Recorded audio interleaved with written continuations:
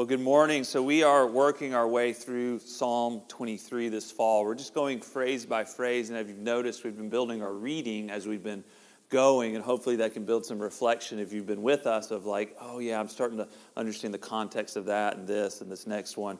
Because what this really popular and well-known chapter is it's about a shepherd and sheep. And King David, who wrote this, was a shepherd. So when he's writing about this, it's just filled with this rich imagery for us of a fiercely loyal and caring shepherd that takes care of his sheep. And they're on a journey because it begins with the shepherd and the sheep at the home ranch in the low country where there's provision, there's green pastures, there's still waters.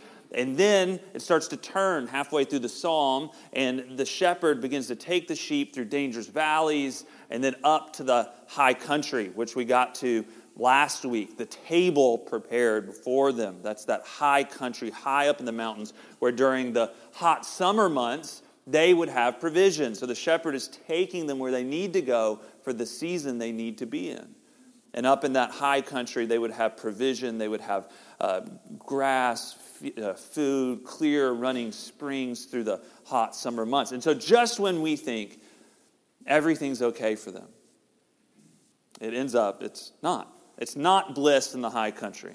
We learn that there are agitations that just won't go away. So let me reread Psalm 23, 4 and 5.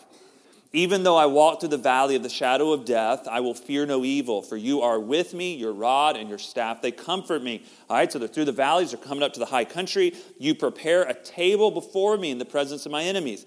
And then today, you anoint my head with oil, my cup overflows. And point number one is this. This is not new news, by the way. It's just accurate. There will be agitations in you and around you. Amen? Yep, just this week, this morning, there just will be. Last week I told you about a hike I went on this past summer in North Carolina. I drove up through the valleys. I drove up to the saddle in between two mountains. I hiked this beautiful grassy ridgeline, a table in the high country of North Carolina. Here's the picture I showed you last week.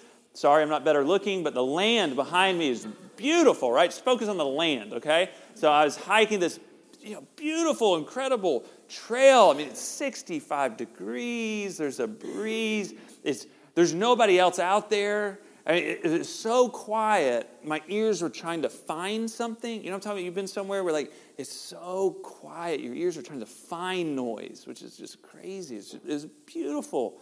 I mean, this is heaven for me. Quiet, no rush, no schedule, nothing's frantic. I end the hike, this kind of big rock up there on the table, and I climb up on the rock, and I got my lunch, and so I'm eating my lunch, and then I finish my lunch, and I'm going to take a nap. I'm like, I have nowhere to be. It is beautiful.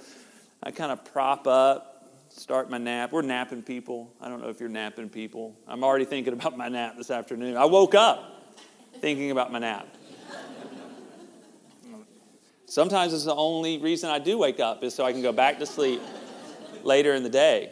It's the one joy before me is that I can go back to sleep just to wake up again to think about going back to sleep. And so I'm settling in, and it is beautiful. It is beautiful. Just about to fall asleep, and then the flies start. Get bit a few times. Big horse flies. And then there's mosquitoes. Like the size of a dime. Where they just smear blood when you pop them. I mean, this is where I dream to be.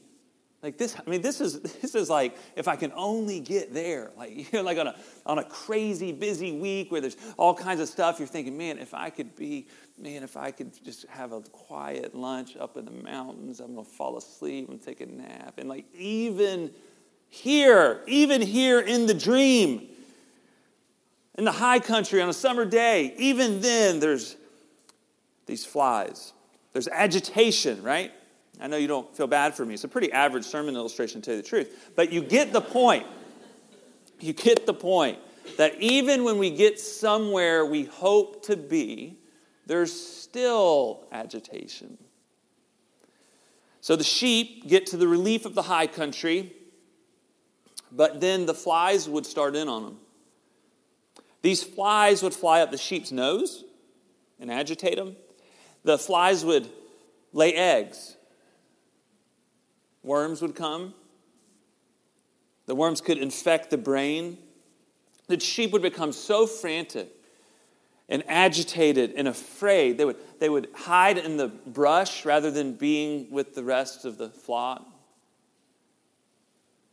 The sheep would bang their heads against the ground because of the relentless agitation inside of them. They could become blind. They could die. They're just looking for relief because all of their peace is gone. And you know agitation. Because you worry about your health, or your kids, or your marriage, or that one friendship you thought it would last, and for some reason it's not. We can worry about the stock market, right? It's easily done. Worry about your career, or your lack of career, or your future, how something might play out or not play out. We can worry that we don't have control, or we won't be respected, or we won't be safe, or we won't be secure, we won't be cared for, we might not be loved, or we just might not be enough. It's even possible to worry that God doesn't love you, or that you'll never shake this sense of condemnation or shame. It's also possible that you could worry, you know God loves you, but you could worry that He doesn't like you. Yeah, theoretically He loves me, but I'm not sure if He actually really does like me. Rats keep coming up on my back porch. They poop all over my back porch. We built this back porch like a year and a half ago. Finally get it. And there's rat poop. So I've become an expert rat trapper. I caught one last night. I mean, you would have thought I won a national championship, like the touchdown at the end of the game. I get so excited when I catch one of these rats. And I won't tell you what I do with them. He's no longer with us, but I won't tell you the process. But because he's my enemy. He poops all over. And so why can't my house just exist? Like why can't it just be somewhere I live? Like why does it have to be complicated? Why do rats have to come up on it and poop all over the place? Like why can't everything be okay, right? Like whatever. You have your thing, whatever it is. Why are all these agitations? Why do they all exist? So we are agitated. But we are anointed. And that's the good news. And that's what Psalm 23 tells us. Verse 5, you anoint my head with oil. My cup overflows. Intimate language back toward the shepherd. Because that caring shepherd, these sheep are in that condition. They're agitated with the flies up their nose, messing with them. And the caring shepherd would come with oil. And he would pour oil over that sheep's face, over their head, their neck. He would rub it in to their face, their neck, ears, up their nose. And the oil would protect them from the flies. And so point number 2 is this. Our anointing is an immeasurable endowment of Christ's goodness inside of us. Our anointing is our immeasurable endowment of Christ's goodness inside of us. It's what He pours over us and into us. John helps us understand this in 1 John chapter 2. But you have, this is verse 20, but you have been anointed by the Holy One, and you all have knowledge. Now, anointing, that word, comes from the word chrisma, meaning smearing or special endowment. You can see the imagery there in Psalm 23. This smearing over, this intimate relationship with the shepherd. John is saying that you have the Holy Spirit in you. You've been anointed, and it is secure because it is God to you. It's an inner endowment that does not run out. That word anointing carries with it this image of the sheep, but also the image extends to the oil that would be poured over kings and priests in the Old Testament.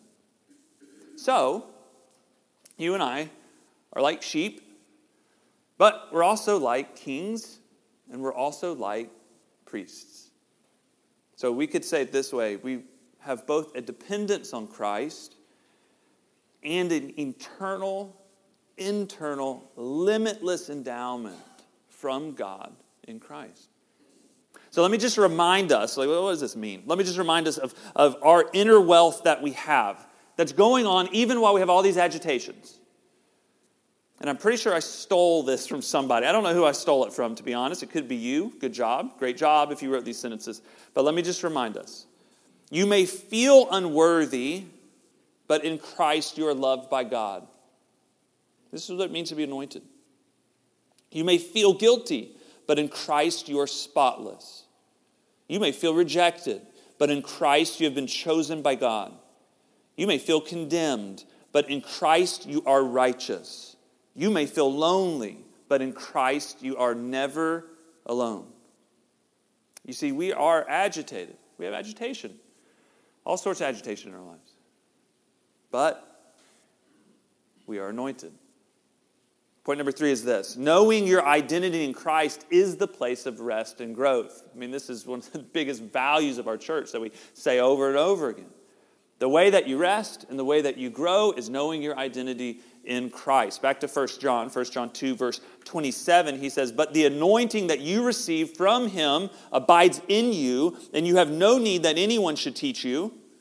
But as his anointing teaches you about everything, and is true, and is no lie, just as it has taught you, abide in him." So John is not saying that teaching means nothing. I hope not. I wouldn't have a job. John is saying that we're not dependent on human wisdom or opinions. That's really good news for me because I'm always wanting an opinion, particularly affirming me. And I'm always wanting the next book, some bit of extra knowledge, because if I just know something else, then I'll be okay. And John says that the Holy Spirit in you, is what makes you okay. And he is your seal and your source. Not me, not some other leader, not some other person, not some opinion. But the Holy Spirit is your seal, meaning you have the Spirit of God in you. You are secure in your position with God. You are already anointed. And he's your source. That we have the gift of a God who wants to live in us and speak to us, to the core of our being. And learning to hear how God speaks to us inside of us is incredibly powerful. Now back to our verse, Psalm 23:5. "You anoint my head with oil, my cup overflows." I love the story in the Old Testament book of Zephaniah where King Manasseh, he has led Judah into idolatry. Then his son comes to reign, Amon. After 2 years, the son's assassinated. Bit of a soap opera story. Then Josiah, he becomes king. At age 8, he becomes king. And the people are in full rebellion to all the ways of God. At age 16, Josiah's in the temple, sort of like an Indiana Jones discovery moment. And he discovers the scroll of the law. He begins to read it, and he realizes, oh my gosh, our people are not even living close to the ways of God. No wonder this is all of a mess. So he discovers that, begins to restore his people. Now, during this whole time, Zephaniah is a prophet speaking to the people. Their lives are a mess. Jerusalem's about to fall.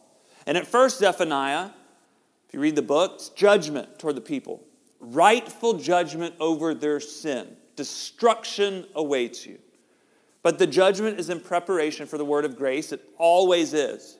The judgment is real, and the grace is the relief. In our sin, we deserve judgment, but in God's grace, we receive delight. Listen to it in Zephaniah 3:16 and 17. This is the New Living Translation, so if you have your Bible, it might be a bit different. "On that day, the announcement to Jerusalem will be, 'Cheer up, Zion, don't be afraid, for the Lord your God is living among you. He is a mighty Savior. He will take delight in you with gladness. With his love, he will calm all your fears. He will rejoice over you with joyful songs.'" It's almost as if Zephaniah knew about a caring shepherd, so loyal, so caring, to delight over his sheep and his people. Point number 4 is this. Living in our anointing is rest and growth with a quieted heart. I can remember 13 years ago, 14 years ago, we had our first baby, lose track. First year of her life, we were working downtown, living downtown, I was working at a church downtown, and we lived on a schedule. We were schedule people, and some of you aren't schedule people, non-schedule baby people. We judge schedule people judge non-schedule people. I know how it is. Well, we were schedule people. And our baby slept wonderfully. We'd like to report that. Schedule people like to report that. But Sundays presented a problem. Schedule people, you know what I'm talking about? You're worried about it right now. Scheduled people with a baby, right now, you're worried because you're just not quite sure. Will he preach late? How this will affect everything? Will we make it home? Will we not? Do we have time to stop for food? So many things. So normally church ended at 12. If the preacher was long-winded, sometimes it would end at 12:15. We'd get out to the parking lot at 12:30, and it was past her nap time. We were in danger zone. It was a 20-minute car ride home. Cranky baby. Baby's wailing. I'm hungry. Christy's hungry. I can't say anything correct to Christy. Christy can't really say anything correct to me. We love and hate each other. It's like, we're just like, we got to and we're napping people, okay? So all this is about protecting the nap. The babies nap so that we can nap, okay? That's what's going on here. Because we just know if we can get the nap, like our marriage will survive, we will be okay. And we don't want the baby to fall asleep in the car. I know your baby transfers, and you tell everybody how easy it is. Our babies don't transfer. They never transferred. So that baby has to stay awake. So Christy's in the back seat, cold water on the feet, windows are down, Coldplay blasting. Baby hates us. We don't care. Because that baby's going to nap. And we get home, and we get her into her room, and we lay her in her bed, and we turn on the sound machine, and you close the door. Right, parents? Wonderful moment. And the house is quiet, and you're quiet, and that busy, frantic heart is quieted. Now, that's the power of a napping baby. Don't mess with a napping baby. It's an image of how something can powerfully affect us. We can go from a very busy, frantic heart in just a moment. It's amazing how quickly our hearts can be calmed. Zephaniah is talking about that quieted heart, where all that fear and agitation that was going on gets quieted down.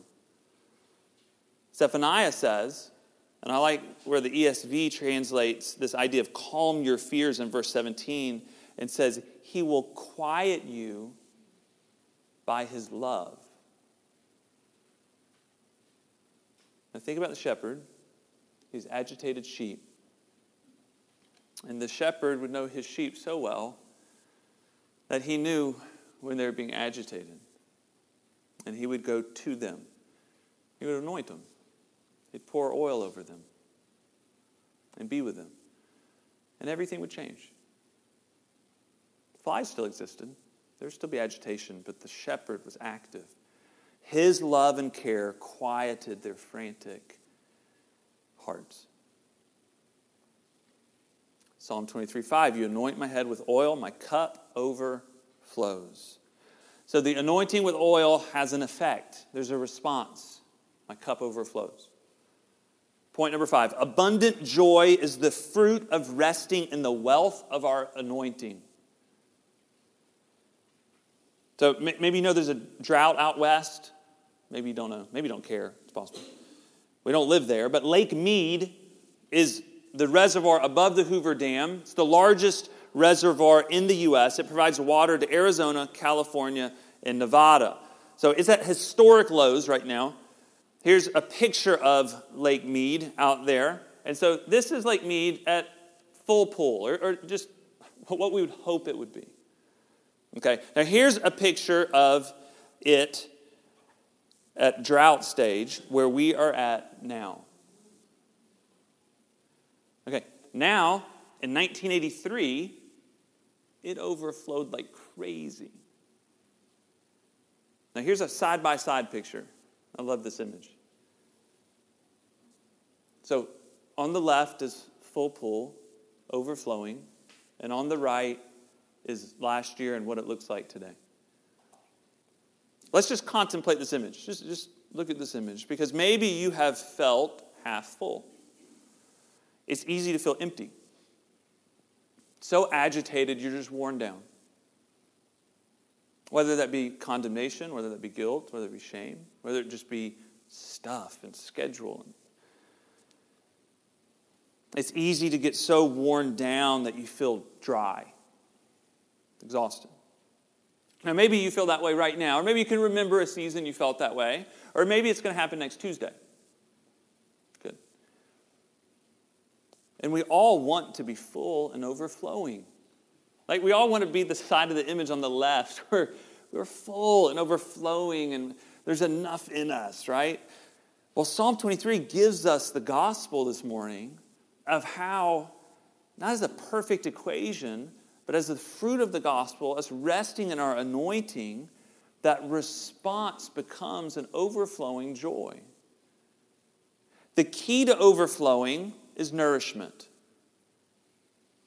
The key to nourishment is resting in your anointing. That's what Psalm 23:5 gives us. The gracious goodness of who we already are in Christ, that we have been anointed. The good shepherd fully knew his sheep, fully loved them in their hiding, in their hurting, in their agitation, in their exhaustion, and he went toward them. He was drawn to their weakness, drawn to their exhaustion and their messiness. He intimately knew them and went toward them to restore them, to pour oil over their inability and their exhaustion. They were agitated, but they were anointed. This is the cross. This is the cross. Christ to us while we are still messy sinners. Taking on our sin on the cross, giving us his righteousness, pouring over us a secure anointing as the beloved. So we are always righteous and always loved and always forgiven. Beloved, we may be agitated. You may be agitated. But you are anointed. Let's pray together. God, thank you that in your goodness to us, not our goodness to you, that you chose to anoint us. That we have an inner endowment, such great lavish wealth inside of us of identity, that we are fully forgiven, fully yours, fully righteous.